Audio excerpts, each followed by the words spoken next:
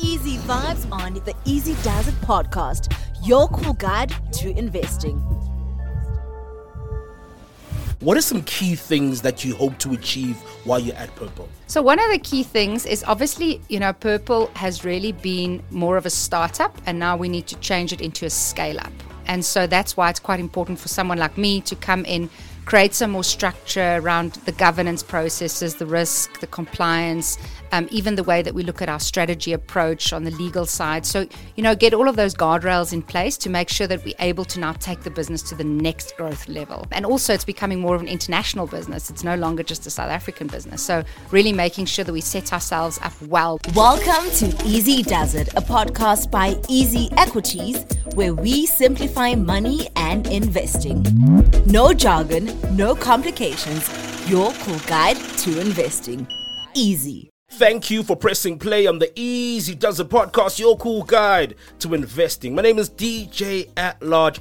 Now, we've hosted various people on the Easy Does It, from captains of industry to financial experts, entrepreneurs, and even a wealth psychologist. Today, we'll be hanging out and vibing with a new member of Purple Group family, Nicola Kominos. Hope I've said that right, but she'll correct me if I haven't. She's the new Chief Risk Officer at Purple Group. Nicola, welcome to the Easy Does It podcast. It's a lovely vibing with you. Awesome. It's lovely to be here. Firstly, congratulations on the new role. Thanks so much. So the reason why we wanted to have you on the podcast is listeners of the podcast, just like me, happen to be Purple Group shareholders, right? So we have a vested interest in new members who join the organization, and hopefully you'll be taking Purple Group as a business to new heights. So we're very interested to learn more about who you are, your history, and perhaps we should start with a random money question. So Nicola, if you could send a money message to your 16-year-old self, what would it be? I am going to have to paint a little picture for you of my 16-year-old version before I answer the question. So let me take you back. I have always been very keen to have lots of money. So as a young girl, I used to negotiate with my parents to say, what jobs can I do around the house to get some extra money?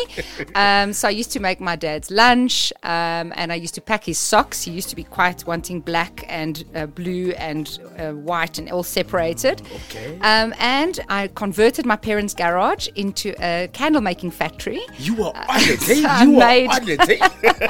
I made lots of candles. And I made beadworks was quite in, so I made a lot of beaded jewelry and like those types of things, beaded hanging type ornaments, lots of odds and ends. Sold it at markets, at school, wherever. So I was very excited to be 16 years old because then I could actually work. And then I started working as a waitress at a company that also did hosted functions. So you get a lot more money than just pure waitressing tips. You get a percentage of the function being hosted. And all the promotion work, Clarins, perfume, all those things, I was there. So I would probably go back to my 16-year-old self and say, money will come. You don't have to do all those jobs and hustle so much for it at this stage. So take it easy, girl. Oh man, I absolutely love that. Of course, you work within the financial services space. So I'm keen to give our listeners a sneak peek into your investment portfolio. You did say that you love money, so I'm assuming that your portfolio is quite healthy. Are you willing to give us a little bit of a sneak peek into it? Yeah, sure. The one thing, though, that's a little bit of a letdown potentially is that obviously because I've worked for the JSE for the last 15 years, it was quite tricky to invest in individual shares. So what I ended up doing, let me take you back, 2005, that was pretty much when I finished varsity. A group of friends and I got together. Some of them were in finance, most of them not. Lots of them in marketing or HR or completely different disciplines. Mixed background, all of us, we met at varsity and we became friends. It was a supper club of all girls. And we decided to set up an investment club. But because some of us were in finance, it was quite tricky to buy individual shares, we decided to keep it to ETFs and ETNs. So we set up that investment club. And over the years, other girls got jealous. So we set up another one. So I've always been involved in that space. And predominantly my portfolio is a mixture of ETFs and ETNs. Oh, that's such an interesting one. this group that you're talking about, is it Women in ETF South Africa? No. I heard about something. I was like, all right, I know she's got an obsession with ETFs, but I'm here. I need to figure out what's going on here. Tell us a bit about that. Sure. No, that is actually a global organization. It was established by a lady that I would call like the godmother of ETFs, Deborah Furr. So anyone can go look her up. So she pretty much established some of the first ETFs globally, set them up, and she's created this community, Women in ETFs, which is a non-profit organization. It's started off in the US, it then spread out into the European region, and now it's all over the world, in Asia, in EMEA. We're obviously part of the EMEA chapter. We have a separate chapter in South Africa. We had to have at least 50 members to be able to register ourselves, so I was very excited back then to then actually get to that number. Now we're already over 200 and we're continuously growing as a community. And the main purpose behind this setup is really to make sure that we create a platform and a foundation for other women in finance to support each other. So like a mentorship, sponsor type structure. We do run mentorship programs. We host lots of different events. We get interesting speakers. And we pretty much just support each other, because the reality is, I just remember when I started working in finance, it is, and it has been over the years, quite a male-dominated industry. So we really want to just create some space, a safe zone for girls to support each other. And it's not just women. It's women in ETFs, but we have men and women as members, because it is about men and women supporting and creating more female empowerment and opportunities in the industry. Such an amazing initiative. You know, you've obviously got a background in risk, because that's quite a lot of what you do. I'm keen to know what you think about crypto. Do you think it's here to stay? My answer to crypto would be more a digital answer, because it's more around, do you believe there is a digital economy? Do you believe we have a lot of digital assets? And I think if we think about how that whole digital world is evolving and how businesses are wanting to get on the digitization roadmap and bandwagon and really wanting to make sure that they don't miss out, the reality is the future is digital, and we do need digital currencies in that environment to be able to operate. So yes, I think it's here to stay. I think there will probably be a lot more regulatory structure being put in place, because we do need to protect investors, and unfortunately there's a lot of fraud opportunities in that space. But yeah, I think it's here to stay, and it's very exciting, and you need to have a diverse portfolio, so have a little bit of everything in there. Yes, definitely. So I was told that you're an extremely busy lady. You're clearly doing a lot of different things. But a little birdie did also tell me that you recently contributed a chapter to a book. I'm really keen to know, what is this book? What's the chapter all about? Oh, you even have it with you. Oh, I love it. Love it. Tell me a bit about this book. Sure. Yeah, I thought I'll come show you. This has actually got a different story. So I was part of a board masterclass series. It's like a board training program that they run. It was run by Business Engage in partnership with the 30% Club. So they try and get more women empowered to be able to be directors of boards, because we've got a very low percentage of female directorships globally. It's not just this SA issue. And this organization, I met this wonderful lady there. She was part of the program, Natalie Abrams. And she just got in touch with me last year and said to me, look, she wants to write, wants to pull this book together, and do I want to contribute a chapter? So Natalie does a lot of amazing stuff also in the mentorship space, etc. And so I said to her, yeah, sure. So myself and 12 other ladies, so it's 13 ladies in total, contributed a chapter each. And my one is entitled Proudly Afrikaans Kalfoot Noi Kom Ninos. So yeah, I'll get to explain that. But the book's name is Made to Last. So it's all personal stories about all of us. Oh man, where do we get the book? Where do we purchase it? I mean, we'd like to read it and support. I know it is on Amazon. I think you'll be able to just go Google and find out Made to Last, which was edited by Natalie Abrams and Ruby Solomon. And I'm sure you'll find it there. Oh man, absolutely Cool. love that, and I'm glad that your story is being told somewhere, which is so important, because it goes back to, you know, we need more women in these spaces that are leading things, and I absolutely love that about going through your story and getting to know you a little bit more. And that brings me into your role, right, at Purple. To the average South African such as myself, what on earth is the role of a chief risk officer? The name itself is a bit misleading, because it does give you a sense that chief risk officer, that I have to take care and manage all the risks.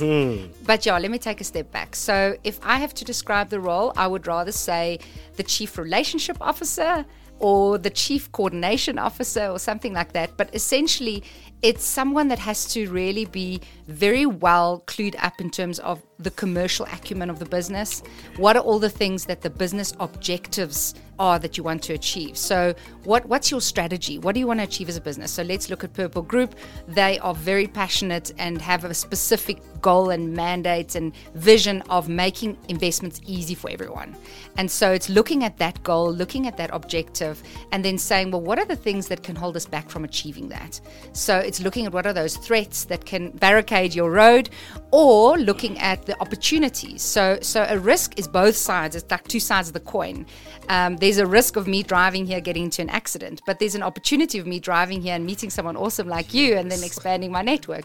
So there's always a pro and a con to different situations. And a risk manager just really supports the organization in terms of identifying all of those, making sure we've got a good handle on it, that we've potentially quantified it if it is a financial risk, or that we've just understood, practically what does this mean? How can this impact our business? So there's a lot of fun stuff like futures thinking in there. You've got to think what is going to happen and what can happen that can change and disrupt our business, as an example. And you want to really be at the front edge and the leading edge of new things all the time. That's so interesting. So yeah, it's not just making sure that you protect the business. It's also to make sure that you take enough risk to grow the business. So you're a little bit of a cheerleader as well to say, guys, come on, we can do this. Oh man, it's such an interesting role, and thank you so much for breaking it down for us, because in my mind it was always like you're looking for fires. Where there's a fire at Purple Group, you're there with an extinguisher, you're making sure that things but now that you explain it, it makes so much sense that if the business is going to grow, we need to look at the opportunities, the costs, the risks,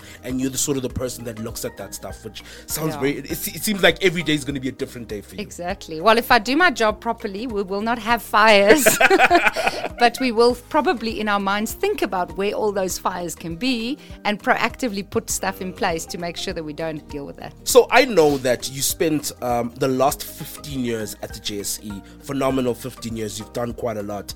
Why did you decide to make the move to Purple Group now? So let me go a little bit back into my history. I spoke a little bit about the investment clubs and how I was really keen to understand finances right back then when I was a young girl. So I've always wanted to make finance easy, wanted everyone to have an opportunity to be able to be financially empowered, to help you make your money work for you so that you don't work for your money. So it's something I've always been passionate about, and that's why I had started the investment clubs and why I've studied investments, and I'm a CFA charter holder, because I wanted it to be demystified. I wanted to understand what makes this tick and what really is the trick in it. And so I've always been very passionate about also trying to help explain that to everyone else around me, like bring people along the journey with me. My parents are both from very different backgrounds. My mom, an HR specialist, and my dad was more on the legal and sort of client compliance sort of administrative side of the business. They were both in public sector in Alberton Town Council. So they didn't really know that much about investing and how to help me. They obviously gave me pillars, like, principles of how do you do your finances. You've got to save, you've got to spend wisely, those sorts of things, but not really about investing. So I've always wanted to have those tools to help people manage their money so that they, like I've said, have their money work for them and not they for it. So at the JSE, there's a lot of work that I did actually to try and help get really more retail investors on the market, me and you, people on the street, to start buying shares. So I headed up a project looking after our retail strategy, and actually went out into the industry and got a lot of stockbrokers to be part of the retail committee. And Charles was recommended to me, Charles Savage, the Purple Group CEO, and he joined the committee, and he had just such awesome ideas to contribute, and it was really phenomenal working with him over the years. We jointly lobbied for lots of different things being brought into the industry. One of the things I'm thinking about now is the tax-free savings accounts. We worked very closely with government to get that instituted so that people are encouraged. There's a tax incentive to actually save as well. And we thought of lots of different things and lots of ideas of how to get retail investing on the market. So it was always close to my heart. But yeah, there were just lots of opportunities in the exchange of different things to get involved in. So as you said, ended up spending 15 years there in lots of different roles. The last one was risk. But yeah, I think just after having such a rich journey at the exchange, I just felt that I need to go back to my roots of really wanting to, my core purpose is really helping to contribute to democratize investing, and that really resonates with me when we look at Purple Group's vision. And talking about this contribution that you want to make, what are some key things that you hope to achieve while you're at Purple? So one of the key things is obviously, Purple has really been more of a startup, and now we need to change it into a scale-up. And so that's why it's quite important for someone like me to come in, create some more structure around the governance processes, the risk, the compliance, even the way that we look at our strategy approach on the legal side. So, get all of those guardrails in place to make sure that we're able to now take the business to the next growth level. And also it's becoming more of an international business. It's no longer just a South African business. So really making sure that we set ourselves up well, we create the right level of foundation, and I want to use some jargon, the control environment. So making sure that you've set up structures and you've put yourself up for success. You really understand, like you've said, you don't want to have those fires burning. You've proactively identified what are those potential things that could be fires in the future, and now we've put structures in place to avoid those happening. So that's essentially, I think, one of the main purpose things is just to do that, to make sure that we can continue with our purpose and vision of democratizing investing, so making investing easy for everyone. Good luck on this new journey. We are so happy to have you as part of the Purple Group family. Earlier on, we spoke a bit about your kids, that you've got 2 young ones, very energetic. How important is it for parents to start teaching their kids the value of money, investing, saving? Is it something that you're currently doing with your sons? Yes, yeah. And I actually have 3 sons, so we're a blended family. I've got 2 biological and my partner has a son. So yes, like you said, 5 years old, 6 years old and 8 years old. And at this stage, they really just want to be ninjas, and they're comparing the size of their six packs. So money at this stage isn't something that for them, it's what buys Lego. That's pretty much what money is. But yes, so definitely think it's important to instill those principles. So we've started explaining to them, how valuable certain things are, and they need to look after their things, and how lucky they are and privileged they are. I mean, I was in public schools and mixture of background of people that I was engaged with, and my little 2 has got the privilege of being in a private school. So just explaining to them that, these are things that not everyone in South Africa has, and we have to be so, so grateful. And we need to understand how we work with our money so that we can spend enough on ourselves to keep ourselves happy. But then what do we do to give back to the rest of society? So what are those toys you're not using? Let's pull those together. Let's donate those. What are the clothes you're no longer wearing? Let's look at that. And also just wisely spending money. So they obviously want to buy Lego until my wallet is empty. And then explain to them, look, that's for birthday once a year. And then maybe for Christmas, we can ask some people to put money together and you can get some. But also encouraging them to do odd jobs around the house, and then they can earn some money for that. And then start saving and understanding how much money they need to put together to be able to buy the Lego. And to buy all the stuff they need to be really great ninjas as well. Yes, that's true. Yeah. I know another thing that's very close to your heart is, social investment, giving back, supporting organizations and initiatives that are really doing good. Why is this so important for you? Where does this come from? So I believe in purpose, and I believe I was born in South Africa for a reason. We're a country in the world, and I'm going to use jargon now, with one of the highest Gini coefficients. And all that means is essentially there's the biggest gap in our country between the haves and the have-nots. And so it means that we've got such a big gap between people that actually are wealthy and people that literally live on the streets. I mean, we see it ourselves on a daily basis. So I feel that I was born here to make a contribution to that in some way or form. And so that's why it's important for me to live within my means and use whatever extra funding I've got to help other charitable organizations. So one that I'm very passionate about is Dignity Dreams. They distribute reusable sanitary pads to girls in informal settlements and from under disadvantaged communities. What I love about their story is just that it keeps girls in school, because a lot of girls miss school because when they have a period and they don't have the right product to help them and they feel embarrassed, they don't want to go to school, they end up missing out at least like a third of their curriculum, which is really, really problematic. And then they might not actually pass and be able to get on with life.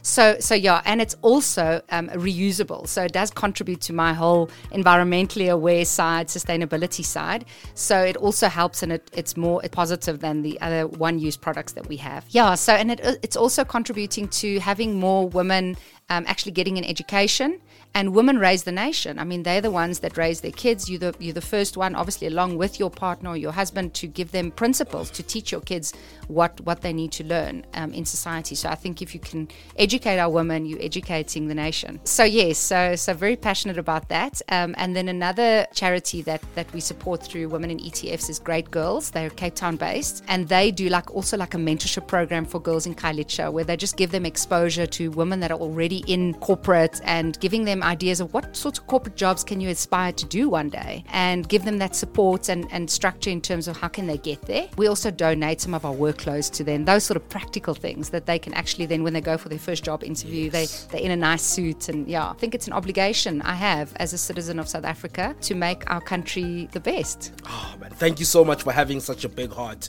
and for touching so many young women, which I think is so important. And of course, even as an investor on Easy Equities, you can play your part, donate for good. I know on the final buy confirmation page platform, you can also donate, whether it's 5 Rand or 50 Rand or 500 Rand to a charity. So I think the work that you're doing in corporate is amazing, but even the work outside is so important. And we all need to play our role to make this country better. We're not going to wait for government or whoever. We need to start taking some action, and that's what I really love about what you've said.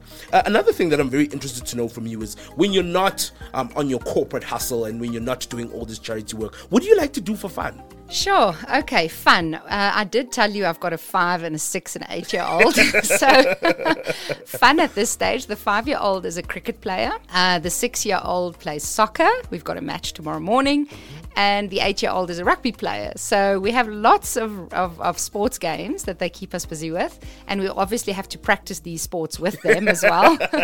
So they do keep us busy. But I am quite a social butterfly. As I mentioned, we had the supper club. So I've still got my supper club friends. We get together.